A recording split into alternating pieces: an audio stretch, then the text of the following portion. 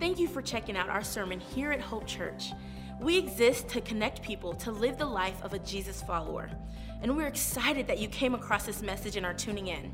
Just want to make you aware of a couple things before we get to the sermon. First, we'd love to connect with you. You can follow us on our social networks by searching @HopeChurchLV. Also, be sure to check out our website, hopechurchonline.com. There, you can find out more information about who we are and where we're headed as a church. Once again, thanks for checking out our sermon here at Hope Church. Please let us know if there's any questions you have or any way we can come alongside you and your family. Enjoy the message.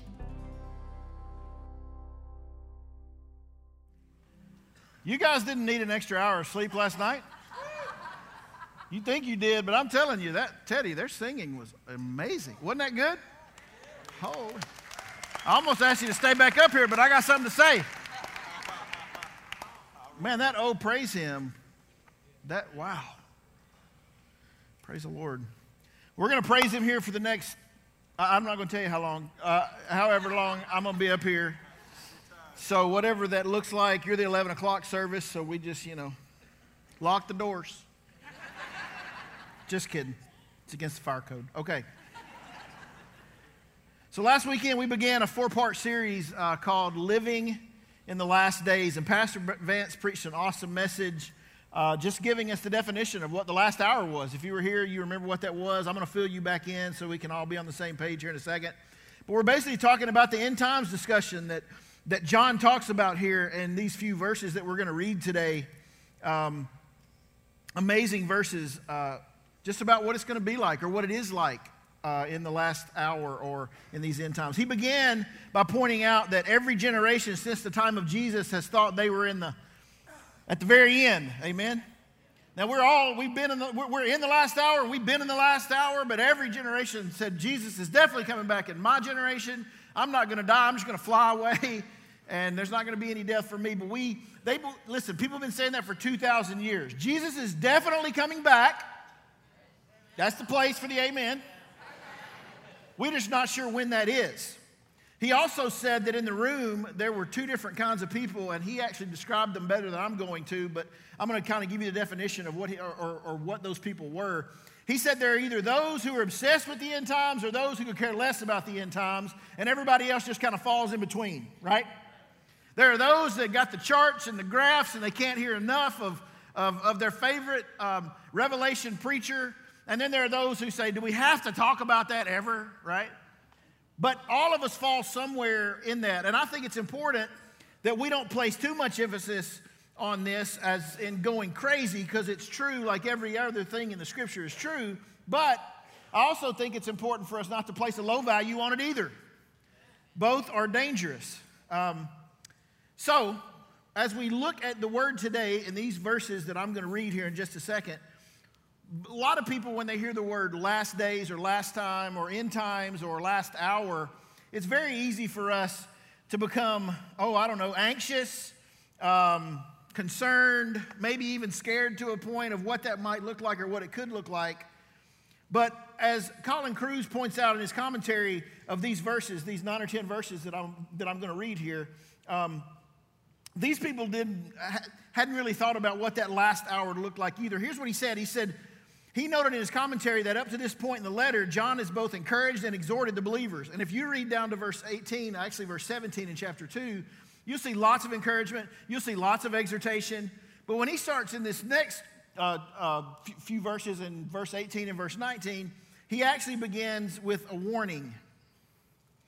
Now that was Tennessee lingo, warning. Does anybody have a question of what I said? A warning. He is warning his readers about something that was going on. And probably the whole reason for this letter is because they had told him of a situation that had happened that we're going to look at here. That he was warning them that, listen, I want to encourage you, I want to exhort you, but at the same time, you need to know some things. And as the Church of Christ today, as the Church of God today that we are here at Hope, there's some things that we need to be apprised of as well. Not just about the last hour, but of the Antichrists, the spirit of the Antichrist that are also in this last hour period. So last week, Pastor Vance actually covered two different questions that I'm going to go back and grab today so that we can be on the same page. The first question he talked about last week was, what is the last hour? And I'm going to define it for you very simply like he did.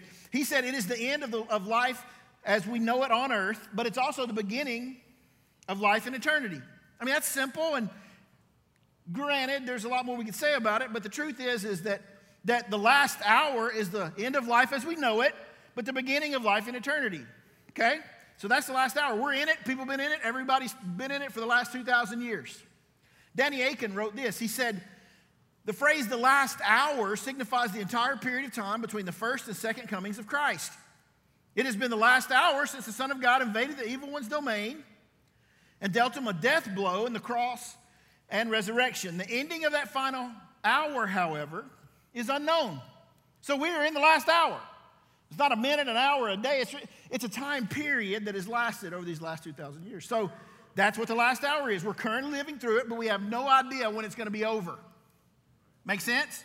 Okay, so we got our head wrapped around it. Question number 2 he answered last week. What is the Antichrist? He gave us 2 aspects of how we should see the Antichrist. The first one was the person of the Antichrist, capital A, if you will. The one who is either the opponent or adversary of Christ, or the one who seeks to put himself in the place of Christ. In fact, this is the Antichrist.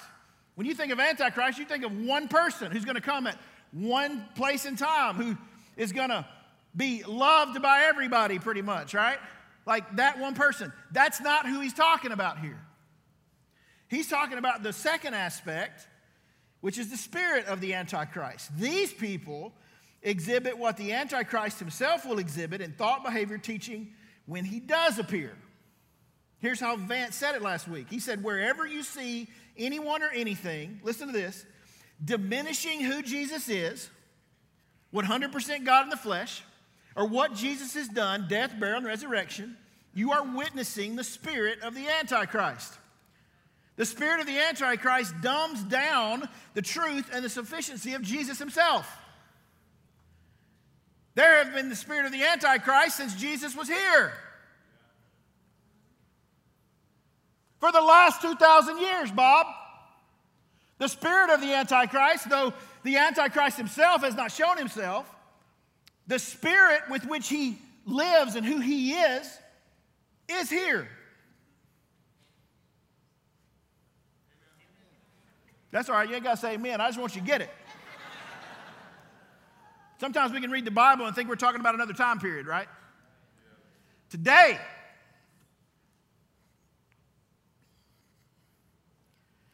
some context just before I read these verses that I want to give you about this book and the reason for the writing of this letter. This letter was written to a church that John had started himself, more than likely, probably. Most commentators agree on this, most theologians, that John kind of did his missionary thing, won some people to Christ, and then started a church, and that church are these people. John didn't live with them anymore. He didn't go to this church like on a weekly basis, but it was a church that he was closely affiliated with. That's why he said children. He says it over and over and over, right? They were his kids in the faith, if you will.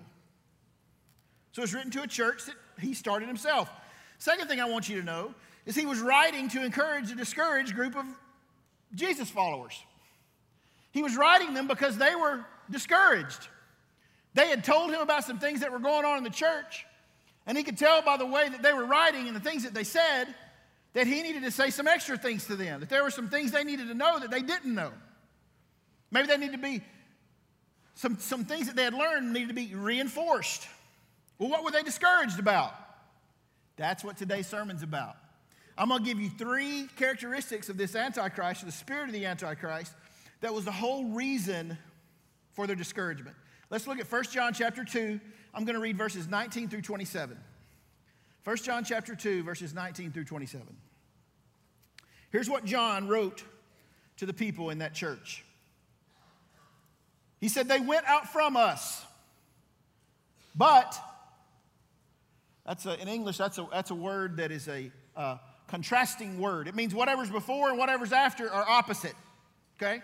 They're different. They contrast each other. They went out from us, but they were not really of us. For if they had been of us, they would have remained with us. It's like he's writing a song here. But they went out so that it would be shown that they all are not of us. But you have an anointing from the Holy One, and you all know. I have not written to you because you do not know the truth, but because you do know it, and because no lie is of the truth. Who is the liar but the one who denies that Jesus is the Christ? This is the Antichrist, the one who denies the Father and the Son. Whoever denies the Son does not have the Father, and the one who confesses the Son has the Father also. As for you, let that abide in you which you heard from the beginning. If what you heard from the beginning abides in you, you also will abide in the Son and in the Father. This is the promise which he himself made to us, eternal life. These things I've written to you concerning those who are trying to deceive you. As for you, the anointing which you received from him abides in you, and you have no need of anyone to teach you. But as his anointing teaches you about all things, and is true, and is not a lie, and just as it has taught you, you abide in him. You know what John's telling us in these verses? There were people in the church who had the spirit of the Antichrist. There were people in the church who weren't followers of Jesus, who said they were. And you look at this and you say, that is so sad for a church. I'm glad I didn't go to that church. Listen, every church has this. I said at the end of my sermon, I'm not going to wait to the end this time. If there are none, this might not be a church. We aren't a church if there isn't. The devil knows. Is anybody with me? The evil one knows what the truth is. He is looking to stop it in any way, shape, or form. And he will do it through any human being that will allow it. When they became wise, they became as fools. And I'm telling you, the smarter we get, the dumber we are. The gospel hasn't changed in 2,000 years. It's the same. It doesn't need something added to it. And there's no reason to take anything away from it without changing it. It's true. What happened then is still effectual today for us. It's the gospel of Jesus. So here, I want to give you the 3 characteristics. That wasn't even in the notes. So here we go. Okay, 3 characteristics of the spirit of the Antichrist. I just wanted to say it. Spirit jumped on me. Okay. Amen. We don't want that to happen too much. Sometimes it's not the spirit, it's just Tom. Okay, so we got to... All right. Number 1, here's the first characteristic. In the last days, there are those who desert the church. In verses 19 through 21, that's what we see. John tells those who are still in the church, those with the spirit of the Antichrist desert, or they did leave the relationships that were in the church. What did they do? The Bible says in verse 19, they went out from us. You see that? They went out from us. They discontinued an association with. They departed from. They left the church with no intention of return. In fact, the way it's written tells us that they weren't asked to leave. They weren't made to leave. They weren't excommunicated or kicked out or whatever you want to say it. Back where I'm from, they call it churched. They weren't churched. They left on their own. They had an agenda. They had a belief system that the other church members there didn't have, and they left on their own. By leave, I don't mean they left for home and then came back the next weekend. Does that make sense? You know, we're about to leave here in a minute, but hopefully I'll see you next week. They left. They left the church. They were finished living in community with that church, with those group of people. F.F. Bruce says this. He says, continuance is the test of reality. It's easy to say you believe something, but remaining in that belief proves you really believe it. Listen, when they came, they were singing what this other group was singing. Jesus was human, but 100% God, who died, was buried, and who rose again. They were all singing that song. They were all singing praise the name of the Lord our God, Teddy. But at some point, they figured out Jesus wasn't 100% God. They had a new revelation. I'm going to get into that in a minute and get a little ahead of myself. It's easy to say that you believe something, but staying with it proves you really do believe it. What was the reason they left? He tells us, because they weren't really of us. The key word here is the word of, O-F. They weren't really of us. This word of designates to be like or to think like, even can mean to be in relationship with or to have an affinity with, to love each other. They were of us, John said. They were part of us. Notice in these verses that there are the us and there's the they. I mean, listen, I know this isn't politically correct, but John said something wrong with them. There's us and then there's them. And I know a few weeks ago we had a sermon where Pastor Vance said there's not an us and a them, but I will promise you this, he believes this today like we do. There's an us and a them in this passage. He said they went out from us because they were not like us. They were different. There were two different sets of people. And the funny thing is that John actually included himself in the us. John said us, me and them, we're together. And what's funny is that he didn't even live there. He didn't even go to church there. Here's what he's saying. We all believe the same. We understand this about God and the gospel and what he's taught us and what he's revealed to us. But them, there's a whole other thing going on. The us designated a similarity or a way of thinking that was the same among them. They, the ones who left, said the same at first, except for now they say opposite of those who are the us at this moment. They designated those who probably came later than the initial start of the church, and though different about something and thought differently about something and that was taught originally by the Apostle John. Maybe these were people who just came into the church after the church started. They said, yeah, we're all about that. We understand that. We got that. But now there's a whole other thing going on. He said they left because they were not of us. They may have attended with us. They may have broken bread with us. But they're not of us. John says that if they had truly been like us, Jesus followers, they would have not deserted us. Did you hear that? When I was growing up, some of you did too, you were taught this in maybe Sunday school or Vacation Bible School or your church. They used to teach us this little thing. They said, here's the church, and here's the steeple. Open up the door, and there's all the people. That's wrong. The people are the church. This isn't the church. This is the church. Whether we got a building to worship in or air conditioning or lights and cameras and action and all that, listen, we're the church. You see, when they left, they didn't leave a building. They left us. If it's easy for you to leave a church, you weren't part of it. Because this is the church. I'm not saying that people shouldn't leave churches. For I will say, if you're going to have the spirit of the Antichrist, you should.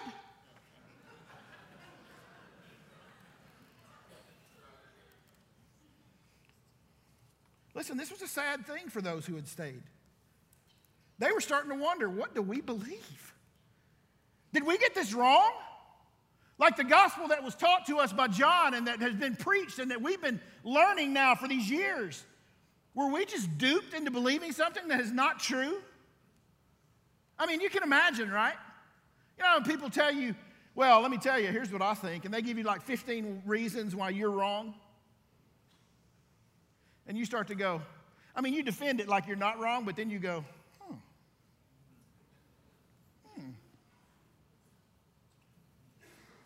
Pastor Vance? That's what was going on here. These people were discouraged. They were wondering, have we heard the right thing? Have we taught the right thing? John goes on to say, what if they had believed like us or been in relationship? Well, he said they'd still be with us. Listen, I'm telling you, what makes us together and what we know as relationships is what we believe. You think we have baptisms because we like to get wet? There's a picture. I believe what you believe. I love you and you love me, and I'm going to help you and you're going to help me. That's the reason for it. It shows a death, burial, and resurrection as a picture of him, but it also identifies you with us. You identify with Christ, but you identify with us, and that's a big deal to us. And when you leave, We're not happy. We're not mad. We think you left us. If it's the spirit of the Antichrist, go on. But if you're not, remember, you're part of us.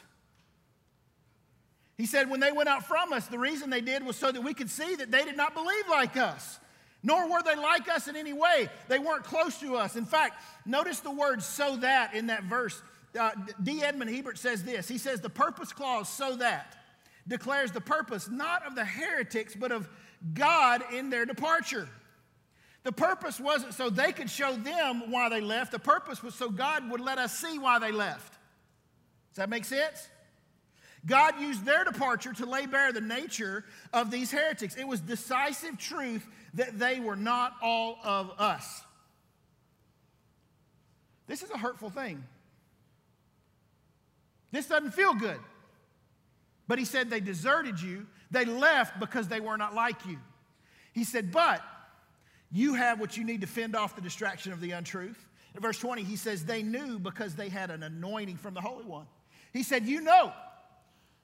You don't have to ask questions about this. You already know what the truth is. I taught you the truth. You know what the gospel is. John says the reason you know is not just because I taught you when I was with you. God lives in you. That's how you know. Listen, we can stand up here and preach all day long, but unless the Holy Spirit does something in your heart, these are just words. There'll be people who leave today to think I'm crazy. And I am half, kind of. But when it comes to the gospel, I'm right on. I know that sounds arrogant, but you just have to preach truth.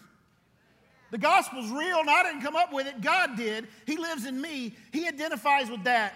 Remember, John said, what I taught you. As believers, we have the Holy Spirit who discerns for us what the Word of God tells us. The first characteristic of the Spirit that we see here of the Antichrist is that they desert the church. Those who have the spirit of the Antichrist will show themselves in belief and in love for the family of God. If they can't destroy the church, they're going to desert the church. They will leave. Second, the next characteristic of the spirit of the Antichrist we find in verses 22 through 25. John here recognizes that in the last days there are those who will deny Jesus. Now this is a big deal. Are you listening? Christianity didn't occur so that, well, for all the reasons we think it did. Oh, Jesus died so I can go to heaven. No, he died to give you a relationship with him. Heaven's icing on the cake. Heaven isn't the relationship. It just so happens that heaven's where God is, where everything's perfect and right. And the reason that I'm there or will be is because that's where he is. Y'all, listen, I know y'all got an hour less of sleep last night, but y'all got to say heaven. Somebody needs to. All right, anyway. John starts with strong words. Listen to what he says. This is not politically correct, and I don't think John was trying to be here. He said, who's the liar but the one that denies that Jesus is the Christ? He doesn't say the one that just told the mistruth, the one that didn't tell the whole truth. He just said, who's the liar? Like he goes straight for it, Mickey. Who's the liar? Except for the one who says that Jesus is not, that denies that Jesus is the Christ. By Christ, we mean the Messiah. Listen, those people have been here from the time Jesus got on the scene. In fact, before Jesus showed up as a baby, the king had made a decree that all firstborn should be killed. Do you remember that? Like the devil's been working overtime since the very beginning of this thing. Jesus isn't the Messiah. He's not the one. Listen, there were two branches of people in this church of what was called Gnosticism inside this church there that John was speaking to. And inside these two branches of Gnosticism, Gnosticism meant I can know God. I can get to know God. There's a lot of knowledge that I can gain and I can place it, and then I will understand better. But there were actually two branches of this Gnosticism. One of them was a branch that said Jesus is man and could never be God. I believe that he's man, but he could never be God. The other branch was one that said Jesus is man, listen to this, who became God,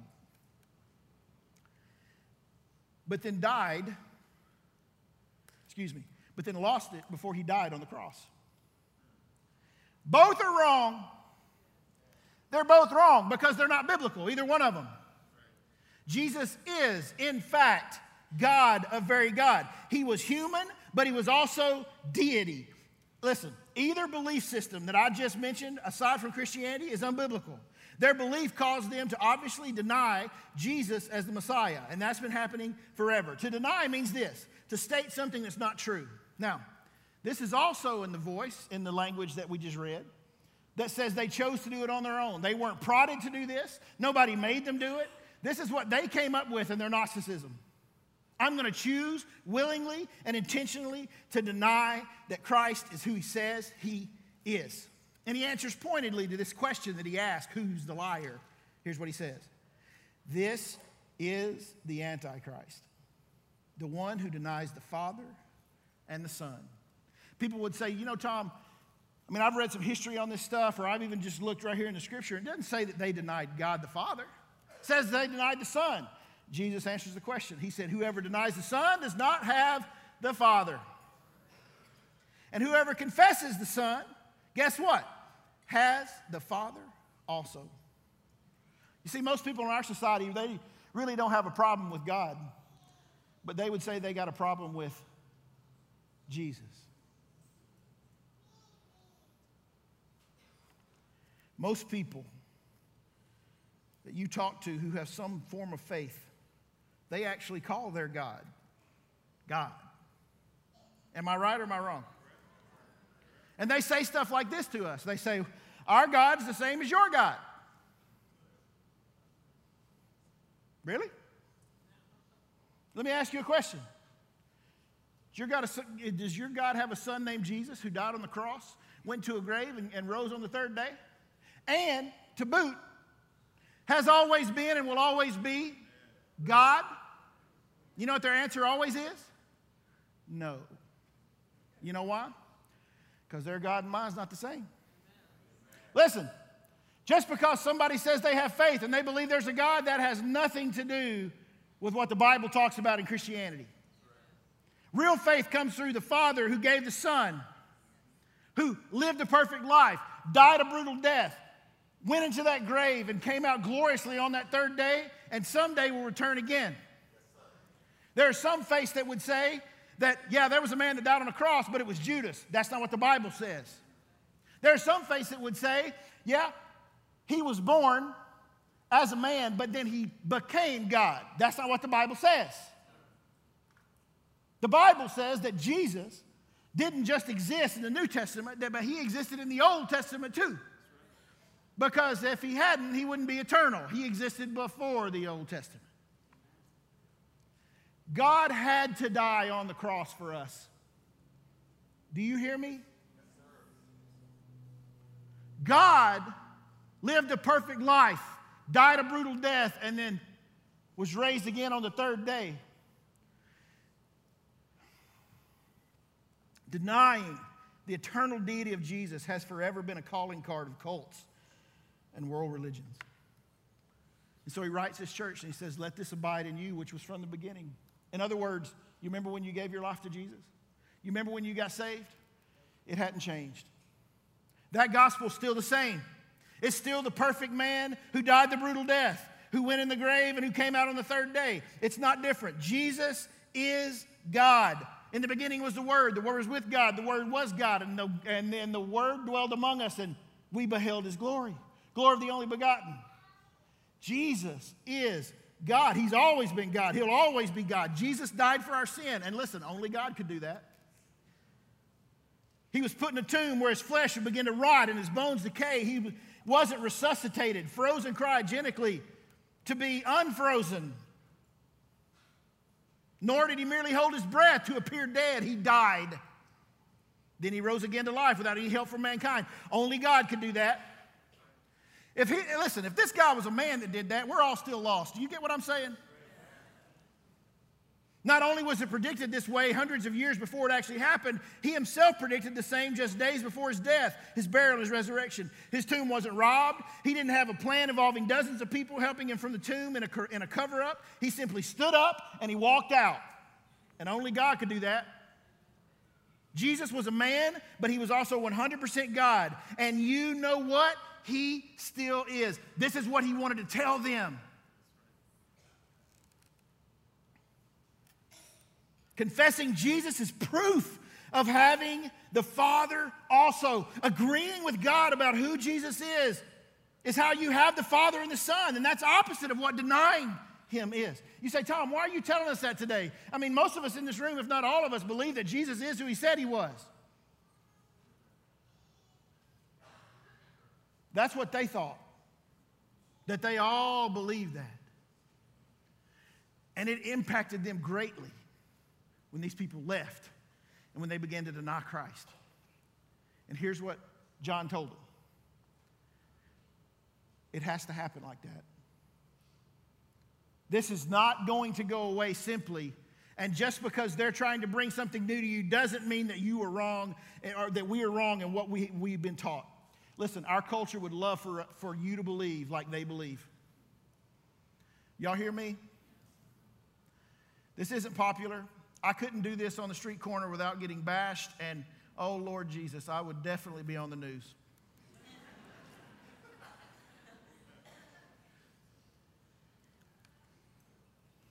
We've been asked to believe. We've been asked to agree with God about what he knows to be true, because this is what he said in his word. There is no salvation without Jesus. The Father doesn't overlook, nor can he, any wrong beliefs about Jesus. You hear what I'm saying? Listen, I don't know what you believe in this room today about Jesus. He's God. He was man. He died for your sin. Anything opposite of that is a lie. And be encouraged, John told his audience. It is Jesus himself who has made this promise to us. What promise? Eternal life. In fact, 9 times in the Gospel of John, Jesus says this much. He says, I've given you eternal life. You have eternal life. I will give you eternal life. This was important. You know, there are some scholars, in fact, several, who believe that the Gospel of John was actually written after this book. And the whole reason that was written was because of the schism that was going on in this church. He wanted to write this expose, if you will, this total comprehension of Jesus' earthly life and his deity as well. The second characteristic of the spirit of the Antichrist is they deny who Jesus truly is. And listen, people say, no, I think the other faiths believe in Jesus. Listen. As the man, they'll tell you he was a man. There's even one who will tell you he became God. That's a lie. He didn't become God, he was God. This matters. This matters. There's a bit of good news, though. Martin Luther once exclaimed, those who teach new doctrine rarely return.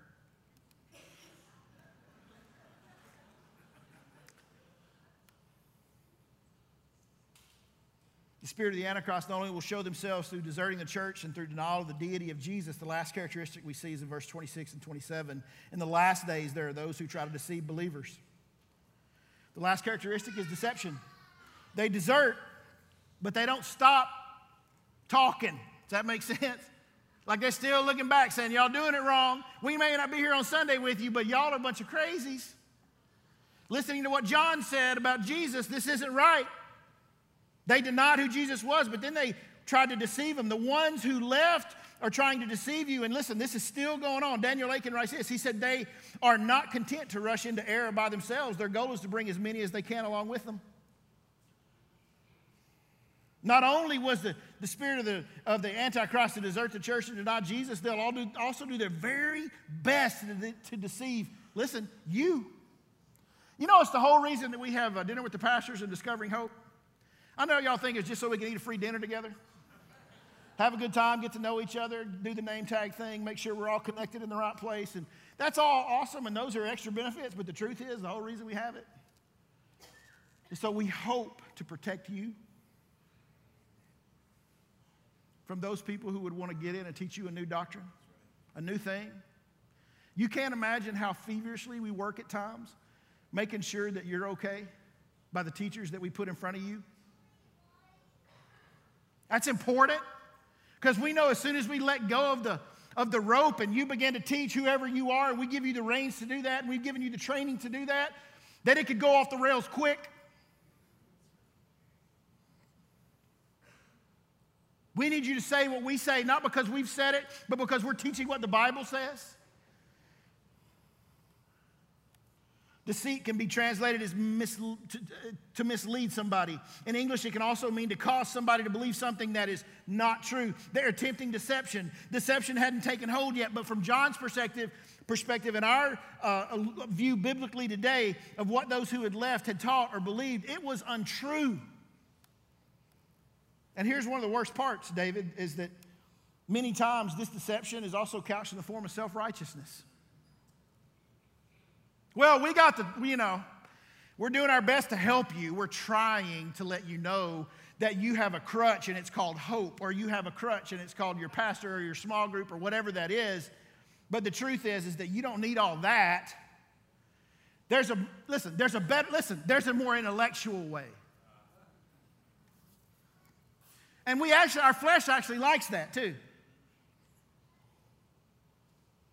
Know that deception launched by the spirit of the Antichrist didn't originate from them, but it originates from the evil one himself.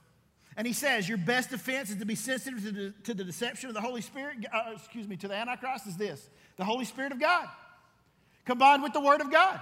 What does the Word of God say? Guess what? The Holy Spirit will help you with that. You say, Tom, I'm not even sure sometimes when I read what I'm reading. That's okay. God will show you what He wants you to know when He wants you to know it. Ask Him. My grandfather was illiterate, couldn't read a word. You know what he needed to know? That Jesus lived a perfect life, died a brutal death, and then was resurrected on the third day for him. That's it. Is there more? Of course there's more. I mean, he even goes on to say, you don't need anybody to teach you. He didn't mean that arrogantly. He just meant it so simple, there's nothing to be added to that. If it changed, I'll let you know. God would let us know this has lasted for year upon thousands of years.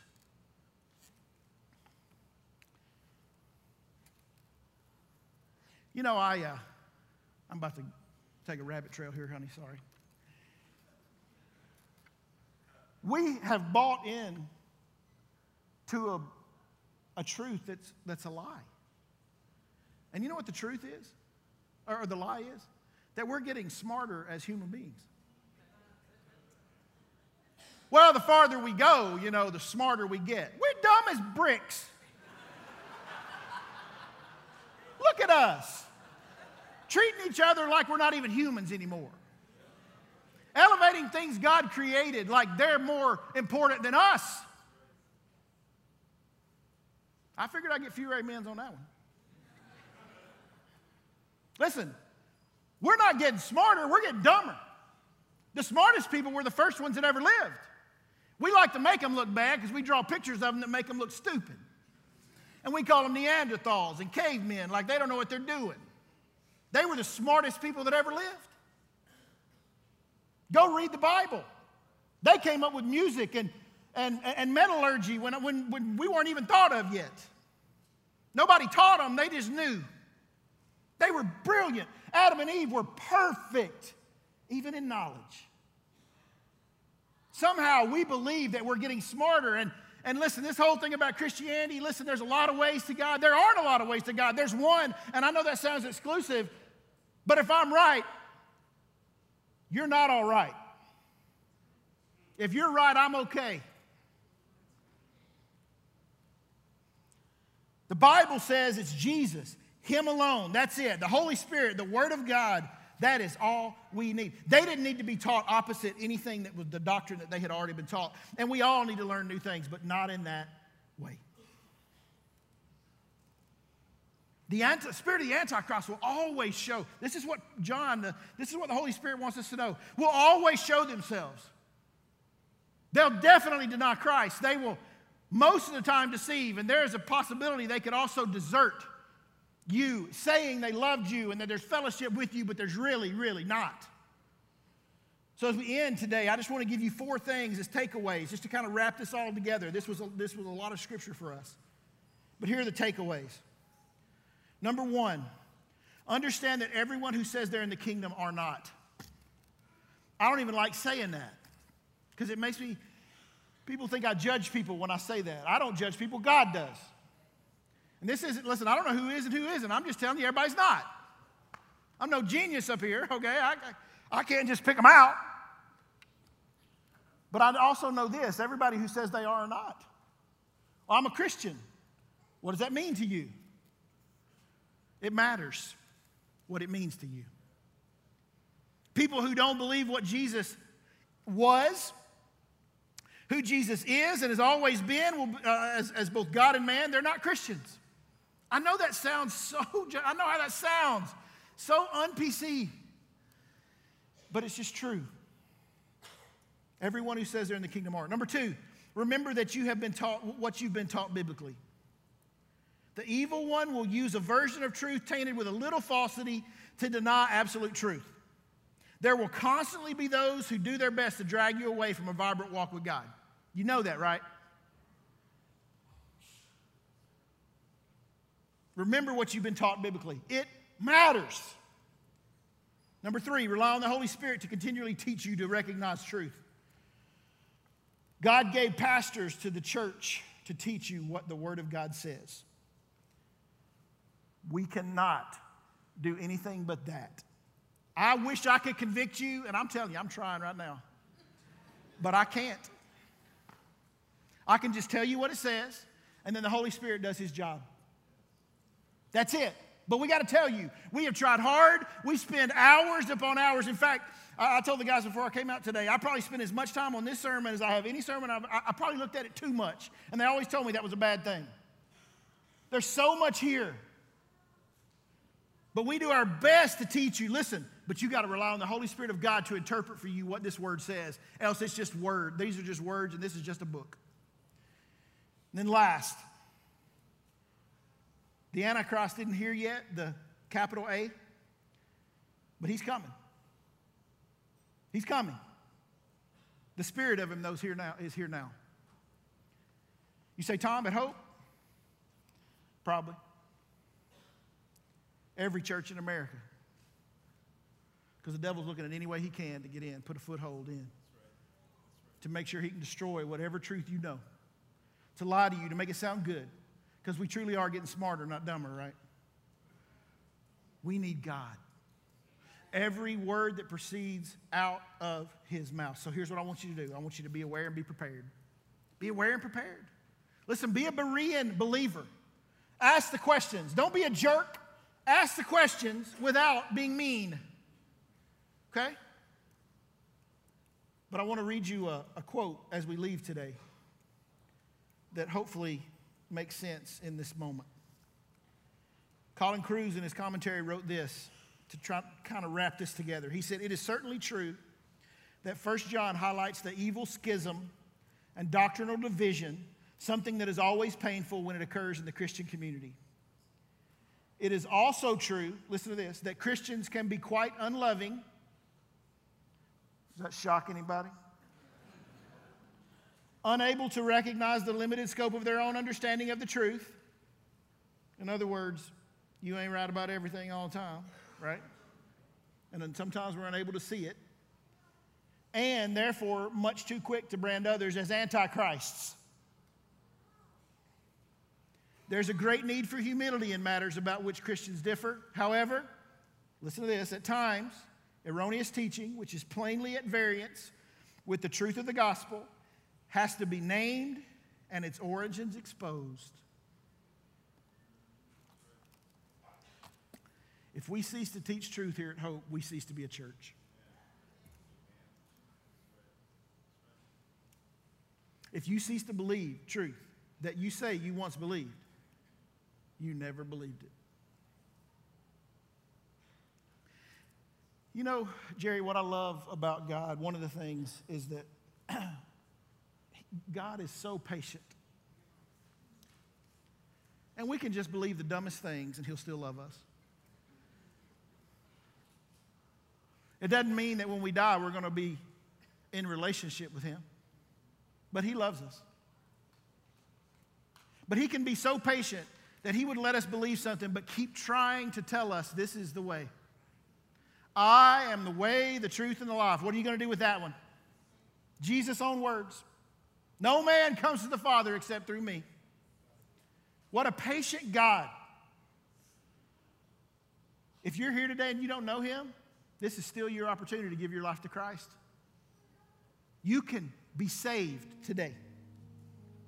Believe all those things I just preached about Jesus.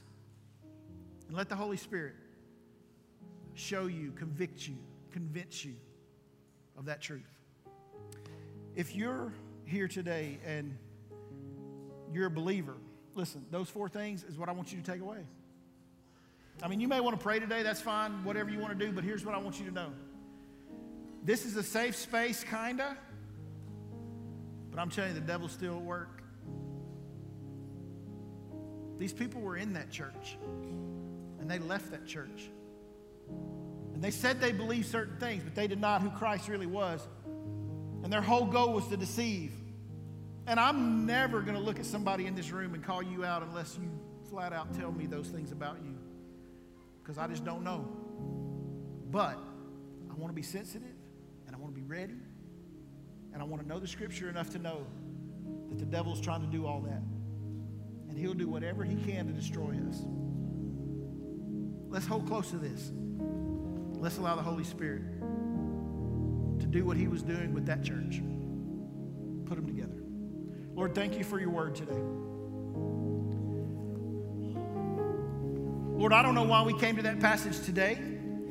I don't know why we're studying this book over these next few months. I don't know, but I do know this. You always have a reason and a way. And I don't have to know what it is, Lord. I just know that you know. God, I pray that if there's the spirit of the Antichrist, not just in this building, but associated with this church, God, you'd root it out. And you'd show us what that is, not to demean and to deflect people because they're people, but God, so that we will know that we truly believe you. We don't have to be discouraged, but can be encouraged as we walk with you. God, if there's somebody here who doesn't know you, I pray that they give their life to Christ today. We're going to have pastors at the end of these aisles, and all you got to say when you walk down is, I need Jesus. And we're going to send you out with somebody and show you how today your life can be changed forever. Lord, thank you for your word. We need it. It shapes us. Have your way today in us. We pray this in Jesus' name.